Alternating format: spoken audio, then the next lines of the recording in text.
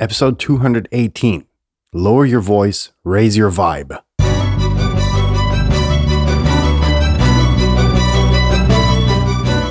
You're listening to the very best podcast in the world on health, wealth, and happiness. Please remember to leave a review and share with all your friends and family. And here is your host, Lars Hilser.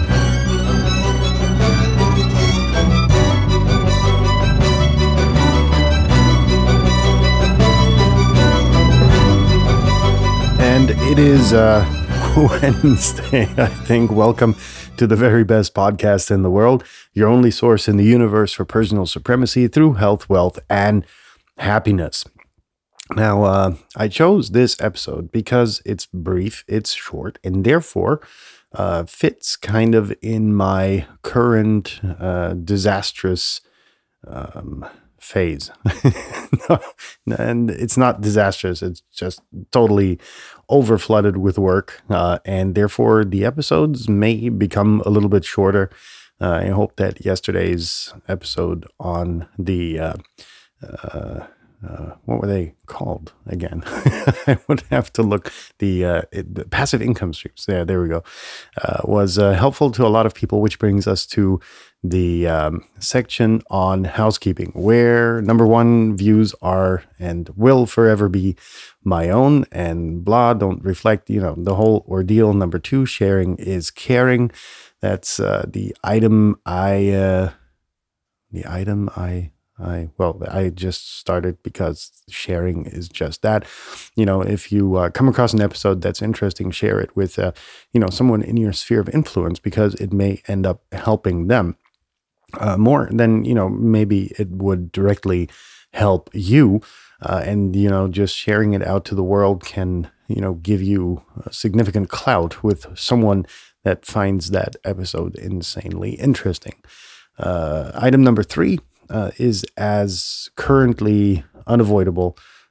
There's a lot of chaos. There's a lot of shit going on in a positive way. So the episodes are going to be shorter, more compact, and I hope more down to the point and not so elaborate. And therefore, let's get started with lowering your voice and raising your vibe. Now, why did I choose this title? It's a quote I came across on, one of these motivational wallet rapists that just made that remark without further context online. And it brought me back to my vocational training, where on one of the first exercises that we had, we were introduced to this sales trainer who was mentioned him before, who was, we were sitting there with, north of 100 trainees. And this guy gets introduced, we clap, he enters the room, and boom, there's this presence. He hadn't uttered a word, right? But he was there. You could feel his presence. Now, this dude wasn't, 6 foot something and a glaring personality. He was well dressed, but soft spoken, maybe, average size, average build, nothing that would stick out to you from a perspective of externalities, right? So what made him shine was just his mere presence. And I was amazed at this. I had to discover this for myself, how he did it, and all the techniques he used. And it went down this route where you can read a lot about this. A lot was about posture. A lot was about communication. A lot was about, figuring out your own persona, and most importantly, being authentic about it. Now, put this dude into a $3,000 suit, and immediately his shine would become less, right?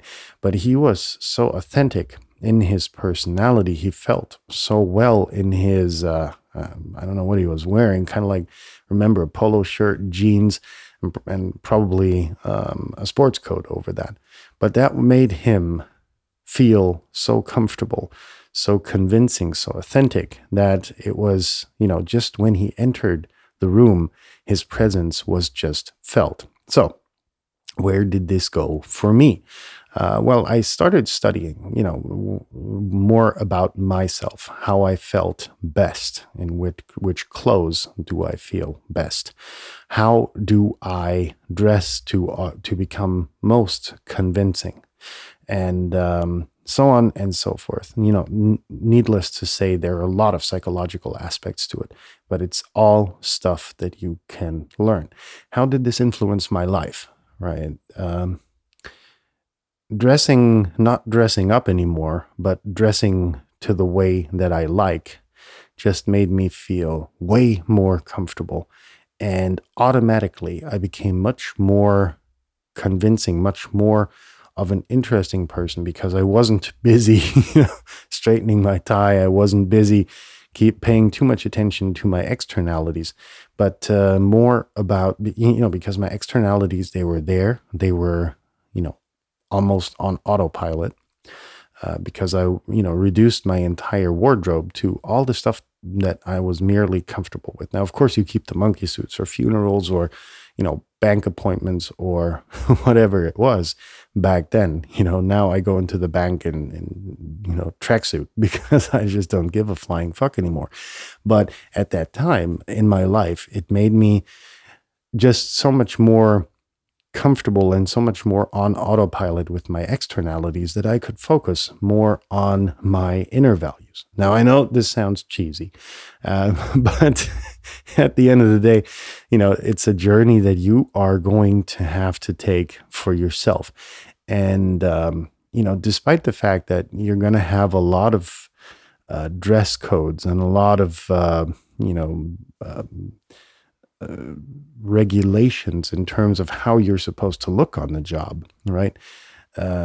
Kill the job, right? If it involves a uniform or a manicure code or whatever, get rid of it, right? It's about you feeling best. And only then, when you just grab something out of your closet, you don't have to select anymore, because everything that's in there, it's just you.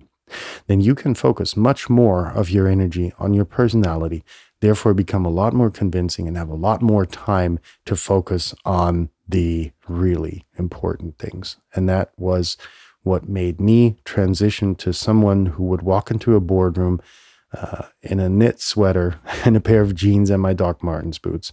And due to the fact that I was so comfortable, so convincing, so authentic, I never had issues. I remember I was once with this, very prestigious brand client, and this was the boardroom story that I just mentioned. So I walked in there, in my jeans, in my worn jeans, in my Doc Martens boots, and a signal red knit sweater. And the receptionist, in her Louboutin shoes and her, $1,000 costume, looked at me, just analyzed me, and she was like, who in the hell is this, right? And it was just such an interesting experience to be mustered by her in that way, and almost getting declined when one of the board members actually came to greet me and take me into the boardroom. And it was just such an interesting experience that, you do at the end of the day get judged by what you wear. But due to the fact that I was so authentic and so open and so honest, it was just an interesting experience to not be, escorted out the door, but actually taken in. And so for all it's worth, I hope I was able to get the point across that the journey is, finding yourself and feeling comfortable, and that in essence is going to make you go away from using your, we all know these people, these loud, ostentatious yellers out there who will, just try and steal the show by being loud and maybe even obnoxious. And you don't need to be that. That's the point I was trying to bring across. So in that sense, I hope I was able to make it. And for those of you who are on the journey, use this advice. For those of you who know someone who's on that journey, please share this episode with them. And we'll be in touch tomorrow, folks. Have a nice Wednesday. And if you've already had your Wednesday, have a good night. Leave your hands above the blanket, and we'll be in touch tomorrow. Bye, folks.